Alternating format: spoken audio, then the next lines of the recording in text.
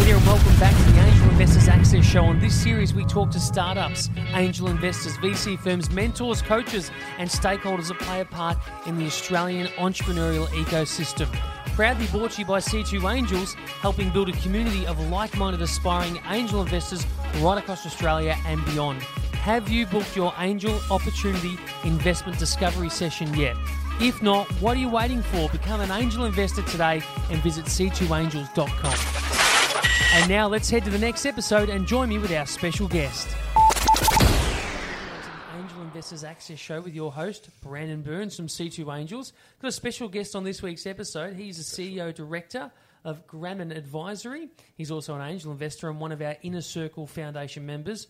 Graeme Goldman, how are you? Good, thanks, Brandon. Thanks for having me here today. Awesome, fantastic. All right, guys, well, hope you enjoy this show. We're with you on the other side. That's cool.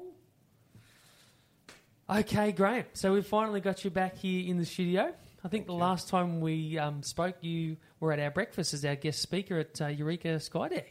Correct. I was on the panel. Thank you very much for that. I've known John Westy for many years, a great man with a good set of ethics and values, and always happy to help and be involved with John and the team. Yeah, and it's awesome to have an actual live angel investor here in the studio sharing their story, because as I've learned pretty quickly being a part of the C2 Angels family is that there's not a huge abundance of angel investors in Australia, or there's not really one direct community or sort of place for them to call home. So it's been enlightening to sort of get to know people who are actually doing it, and I'm hoping at least for today's show that people can really learn from you how you've gone about doing it in your own way, and why it's an important role to play. You know, because I've worked at incubators and in startups and worked closely with helping them find a mentor and a coach and a customer, but the capital part's always been a real important one, and it's not the easiest to get to know how to navigate for everyone. So your expertise is going to be huge here. I mean, where do we start? Angel investment. How does it all work? Connectivity, relationships, being able to relate to businesses, wanting to make money.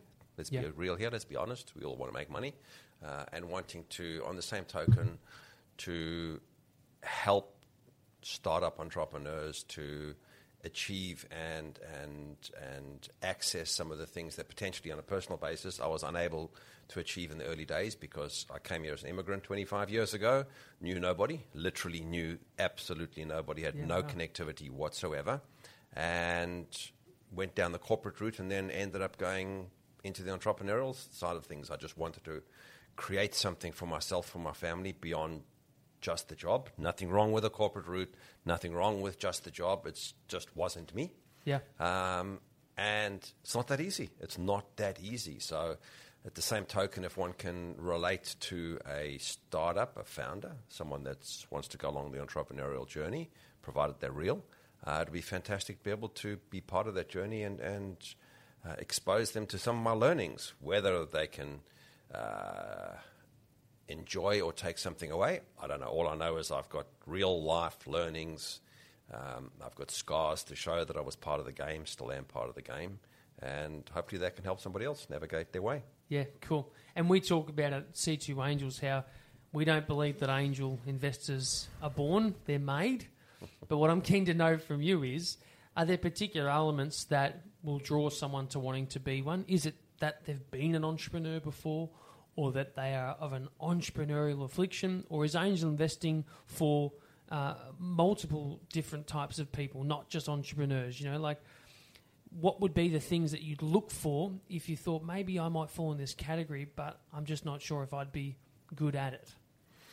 I think, look, I can talk for myself being an entrepreneur, having that affliction, that disease, but there are other mates of mine that are angel investors. They come out of a corporate environment. They're still in corporate. They've got phenomenal roles, highly regarded in their field, and they want a bit of exposure. They want to be able to quote one of them, to play a little bit more outside of the confines of their job, and to use their skills and expertise and networks, which are similar but different to an entrepreneur's, to assist and to get exposure beyond the paycheck, to be able to add a bit more and to risk a bit more. Then again, many, many years ago, I was involved with another investment group. I won't mention it, a bunch of more mature, retired, older snoozers, and they just wanted to invest some of their money. They'd finished their careers, and they wanted to help young entrepreneurs to find the next big thing. It didn't really work for me because I found that they were a little bit too lack of help to the startup companies, more smacking them across the head with, well, I've given you 10 grand and now I own you, which in my view is just the wrong attitude to have with regards to an investing into a business. Yeah, totally. Okay, so that's refreshing to hear. It sounds like there are a couple of elements there that stand out, and that is the ability to give back, to be able to mentor and play some kind of advisory role in a business. When you invest in a startup or a business, are you just investing capital, or are you always looking to see how you can add value by advising and working with the founders as well? Brandon, good question. I'm looking to find relatability between myself and the founder. Yeah. I've learned over many years in business, you can't do good business with bad people. So if I spend time with the founder and get a bit of a feel, an instinct, a gut feel, woman's intuition, all that sort of stuff, they've got a better intuition than us blokes, in my experience. And if something just doesn't feel right, doesn't ring right, I won't invest, no matter how big or how great the opportunity is and how swift and quick the hockey stick uplift looks like. I would far rather invest with somebody that I can relate to, somebody that's teachable, that wants to learn, that knows and acknowledges, not just with their words, but with their actions, that they don't know everything. Yeah. And more so with something that I can relate to and add value to. So if you bring me something that's in manufacturing, I don't have a history in manufacturing. I don't know how factories work. Mm-hmm. Branding, luxury goods, marketing, anything along that line, yep, I get it. And I can assist and help. And more so aside from my assistance, I've got a wonderful network on an international basis that a lot of people might not be able to access, but a simple email, phone call, text, WhatsApp, WeChat, all that sort of stuff, within seconds, I can connect people with relevant parts of my network in Europe and in the States and throughout Asia, which could help tremendously. But if it's not part of the experience basis that I have, my network then becomes useless. Yeah. So from an angel investor's perspective, investing in stuff that you know and like obviously plays a big part, and that goes for the founder, not just the business and the idea. But equally for founders listening, it sounds like you've really got to get that investor right as far as being a good match. And if your idea and your business is half decent, you're going to have more than one option on the table for investment. And what you talked about there with tapping into and leveraging your network is probably equally as valuable as the investment for the founder. Well, money's only one thing. Money's money. And I know for those founders that are listening now, they're going to go, oh, my God, I just want money. Give me money, give me money, give me money. It's just the start. What's important is what can you do with that money? What can you do with the people that are coming on board?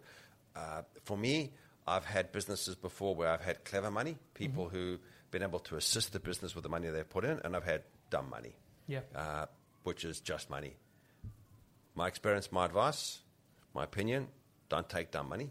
Because dumb money can't help you outside of once it's hit your bank account. Smart money, even though it might be less, will last a lot longer and will generate a lot more and will end up being more beneficial for you. It's difficult, I know, when you're desperate and you're down to your last whatever it might be, and you've got to raise that cash or it's done. Yep, sometimes you've got to compromise and you just got to suck it up. But if you have enough time on your hands, try go for the smart money with people that you can relate, because the golden rule, he who comes with the gold rules.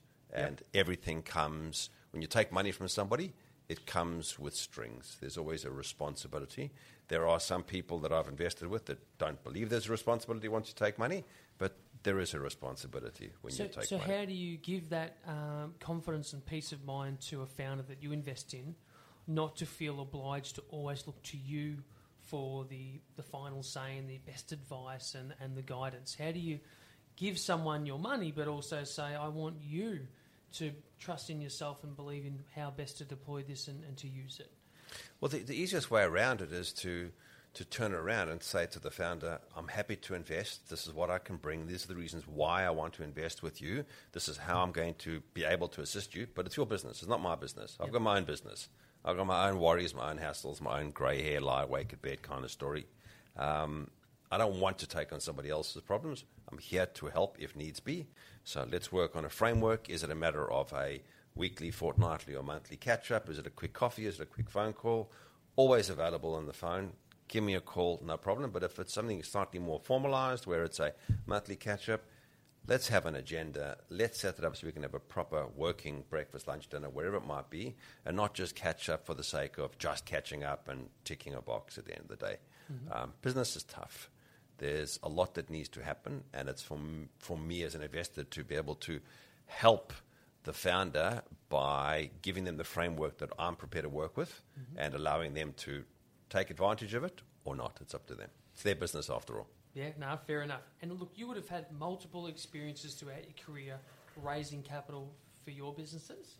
But the reason I ask is because is going through the experience what led you to being interested in angel investing? Or was it because you just saw that there is a real opportunity by getting in early with particular businesses? Or was there another reason as to why you started? Like if you could cast your mind back to when you first dabbled in angel investing and what sort of made you go, I'm excited to do this, I want to? Well, a couple of things. There are, I'm not a young bloke anymore. I'm not an old bloke, but I'm not exposed to a lot of the tech-type businesses that are coming out at the moment, basically. I'm not a tech guy. I sort of missed that. I understand tech. I love tech. I'm not stuck in my old ways. Yep. But for me to get exposed and to get an investment in tech, I'd never get involved in the tech business directly. I would never start one up. So it does give me an exposure to a new industry, if I call it that much. I know it's not new. But also it allows me to spread the risk, to diversify the portfolio. It allows me to potentially make a return on very little investment in time. The phone call here or lunch there or breakfast there is not time. It's not hours pounding away from 6 in the morning till 12 at night scenario. It's also the ability to give back.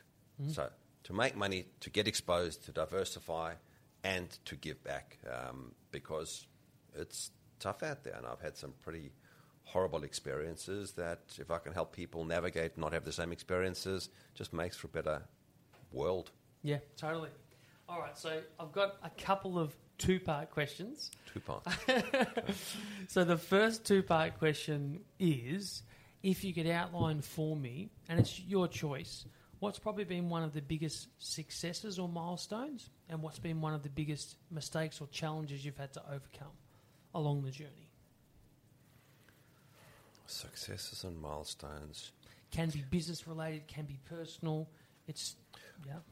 I'd say the biggest success is having left a very, very secure corporate, luxury goods corporate role. Yes. Where I could have stayed at for the rest of my life in the Swiss watch industry. Yes. And following the entrepreneurial journey, I had a real motivation for doing it. I was present when my father passed away and just looked at it and went, he worked for a big corporate, and when he got sick, they shafted him. Yeah, right. And that there were some pretty uncool things that were done, and I went, I never want that to happen. Not that I thought that would happen with the guys that I was working for. But going on an entrepreneurial journey a good 20-odd years ago, 15, 18, 20 years ago, and still being married, still have a successful family life. I got 2 awesome kids. They're not kids, young men that are following very different career paths that I am unbelievably proud of. One is a policeman who's now becoming a police prosecutor, so going into law in reverse, basically, and the other who's an area manager at LD. And the fact that I've got I must get this right, a 30-year marriage. I've said a 30-year-old marriage. I'm not married to a 30-year-old. I've been married for 30 years to the same woman. Better get that one right. So that, without a doubt, biggest successes. You know, money comes, money goes. Money's not going to be there on your deathbed. Your family is. So keep it real, my view. Biggest failures, blind faith in business partners. that they would have the same values as what I had, and that their words could be taken to the bank. So if I shake your hand and give you my word, that's it. I live by it. It's the bond. It's the Bible. No change. And I was too dumb, naive, hopeful to not see that in other business partners. And that was a big lesson. And I'm happy for that lesson, because I'll never go through it again. But, blind faith in business partners, biggest mistake. And my family and my wife and my relationship with my sons. Is there a dog or a cat? There was a dog. Oh, sorry. No, it was fine. I wasn't expecting it to go there, but it did. No. Beginning of last year, we lost my father-in-law at the beginning of the year. Then we lost the dog, who'd been with us 17 years, so work out the maths. He was... well? Yeah. It was a long, long time. So it was just time for him to go. So we're just dealing with my mother-in-law, who's in her 80s and got her own challenges now with COVID and that sort of stuff. Yeah. And old age home. So dog will come back. I'm sure. Not a cat. My wife wants a cat. I'm a dog person, so I'm pushing back on that one. But dog's important. Important. Cool. So second two-part question. Yeah. Now, you've been on the receiving end and the giving end, I'm sure, of advice in multiple scenarios and settings across business, personal, the whole thing, right? I'm keen to learn from you maybe what was some of the best you've been given and by who, and what's been some of the worst that either you've been given and by who, or maybe you've experienced it being given and you've had to jump in and actually clarify. And sometimes when I ask this question, the guests will talk about timing, because sometimes, as we all know, advice can be better at a particular time than at another. So I don't want you to feel bad about giving me something that was bad if it's not deemed as bad in different scenarios, but because it's important for entrepreneurs and founders and investors listening to sort of know when an advice is really worthwhile and when it's maybe something to be put in the don't absorb that one. Okay. Yeah. Long way to ask that question. Sorry, mate. Okay, no problem. Maybe let me answer that in reverse. When I left corporate, I knew nothing about business. I thought I knew everything. I knew nothing. And I joined EO, Entrepreneurs Organisation. Yes. And the one big thing about EO is it's not about advice, it's not about opinions, it's all about sharing experiences. Mm-hmm. Their mantra is something along the lines of advice elevates me and denigrates you, whereas and advice and opinion, whereas experiencing is experience sharing. I can just tell you what's happened to me, and you can take away what you want from it and adapt it to your circumstances. Love it. And so I'm not really a big one just because I've been with EO for so long and it's been so important in my life. I've not been big on just giving advice, because advice and opinion, it's like a belly button. We've all got one. They're pretty useless. So what's the point? I thought you might have gone with the other reference there. I know. I stopped using that one because the belly button is easier than the other one. Kept it PG. There we go, PG. So the best and the best and the worst. The best advice I was given was,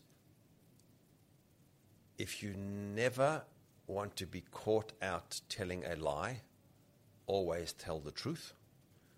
By my father, late father, man amongst men, a giant, an absolute giant, an unbelievable human being.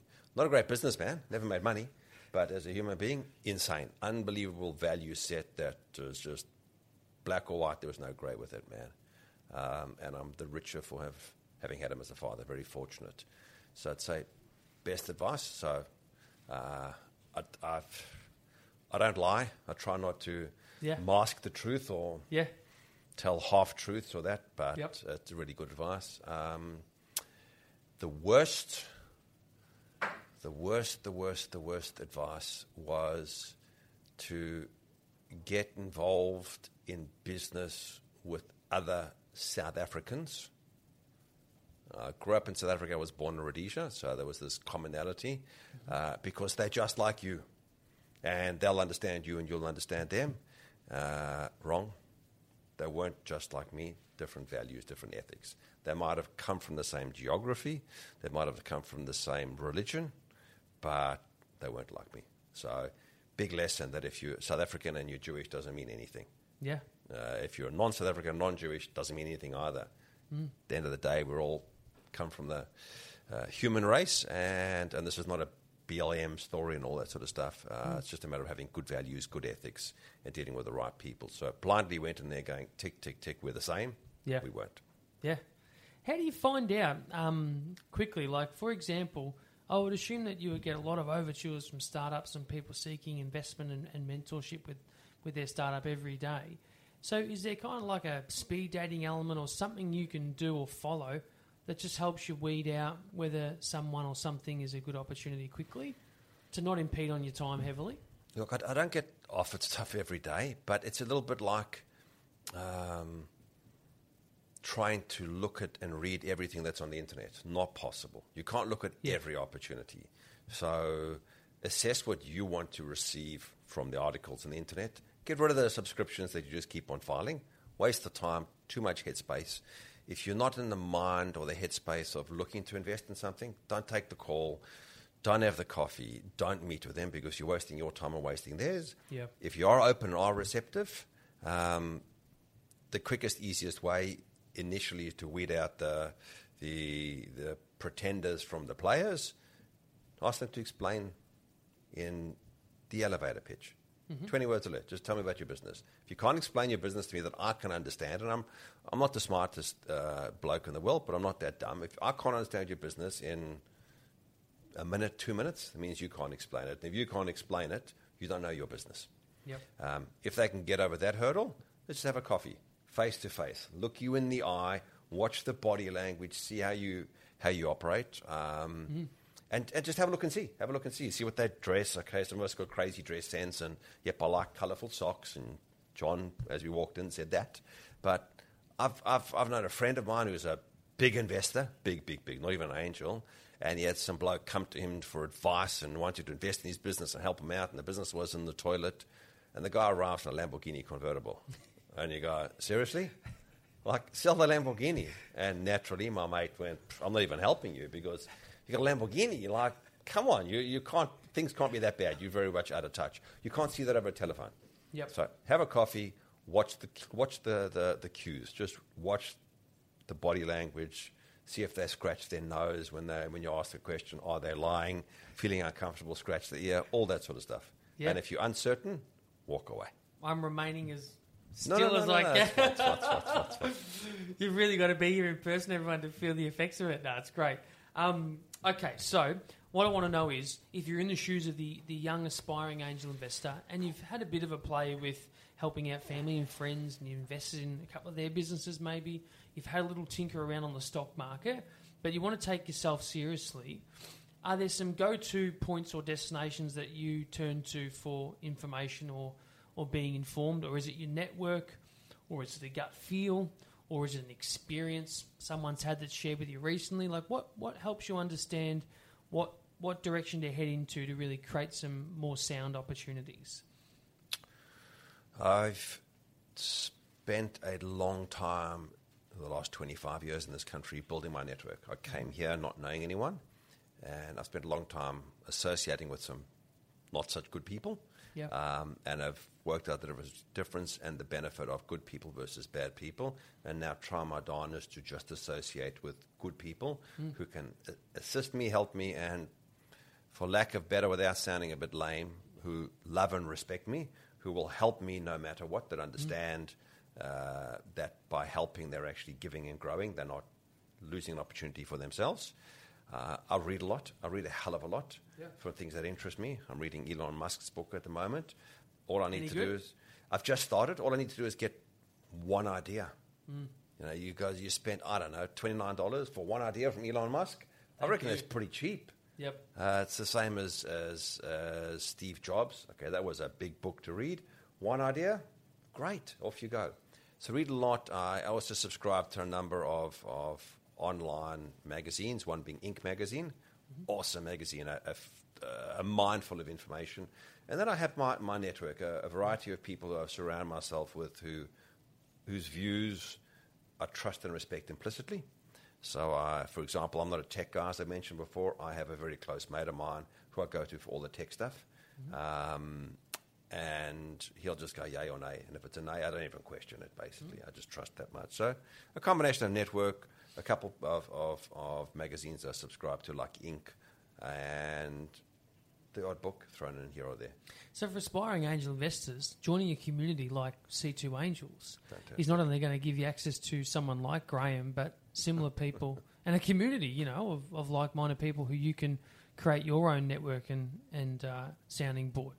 Can I ask you, I know you've got that great connection with John Westy, who heads up C2 Angels, and why was it really that you joined C2 Angels in our vision and wanted to come on board so passionately? Look, I met John about 10, 12 years ago at a charitable foundation. We spent a number of years raising money for cancer research. He's just an all-round good bloke. I mean, there was no money made there. We didn't. It wasn't for ourselves. It was all about giving back.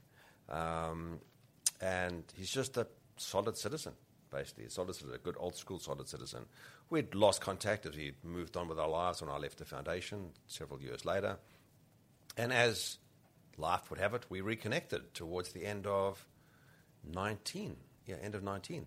What are you doing? What are you doing? Wow, we should talk more. What you're doing, Graeme, works with what we're doing. Let's have a chat. And when he explained to me what was going on with C2 Angels, I said, this is fantastic, John. Happy to help you, because when I met John, I met him in the right circumstances. He was a bloke that gave a lot of his time to a charitable foundation for nothing else from a financial reward outside of the personal reward of being able to do good. And someone I trust, and as I mentioned before, trust, body language, all this stuff, I trust John. I'm more than happily go, yeah, John, here's the money, do what you've got to do with it. I'm not worried that it's going to be frittered away or we'll turn around in a year going, what happened? And there's an audit and all that rubbish that comes along with potentially giving money to somebody. I trust John implicitly. So he has an unbelievable back catalogue, if you want to call it, of experience through a wide variety of industries, through some phenomenal companies that he's been involved in and being partners of. And you look at it and go, can't miss. Because I believe that John will assemble a phenomenal team of like-minded people to take advantage of the opportunity that presents itself here today in Melbourne. Yeah. And that, as I said before, I've sat around a table with a bunch of snoozers going, I don't get it. Is this what angel investing is all about? But John is hungry. You guys are hungry. You guys are, from what I believe, creating the right environment to attract the right kind of businesses that will benefit from the knowledge. And with the C2 Academy, bringing on board more of a community of other angels. And I'm looking forward to meeting other people and getting offered other opportunities through them and just expanding my network and just meeting good people. I hope to God to be able to meet good people until the day before I die. Excellent. Well, we've made the connection today. It's been fantastic. Great body language, by the way. Can't fault you. So tell me, is there any particular way that people can best get in touch with you? Is it LinkedIn? Is it your website? How do you best respond? Not LinkedIn. Not LinkedIn. It's the whole LinkedIn, I know you, I want to contact you, let's do stuff together, it's so fantastic, or we're so impressed with your profile, and you look at it and go, well, it's not that impressive, and then you link in with them because you do some background check and they know people that you know, and then boom, straight up comes the pitch. Here's the long pitch, and it takes me all of 5 minutes to remove them as a connection. Yeah. Plain and simple. I don't want to be pitched on LinkedIn. I'm not interested in being pitched. Don't come and hassle and hustle me. Fine, if you want me, fine, and you want me from not from an advisory consulting board position, because that's what I'm doing mostly now is just board roles, and I've probably got not more capacity left to do anything more. Come to me via a connection. Mm-hmm. Let somebody reach out to me to go, hey, I would like you to meet X, Y, and Z, because I will do it based on that relationship. I'm at a stage in my life now where I really don't have time to meet a random person. I know that might sound arrogant in the loop. It's not meant to be like that.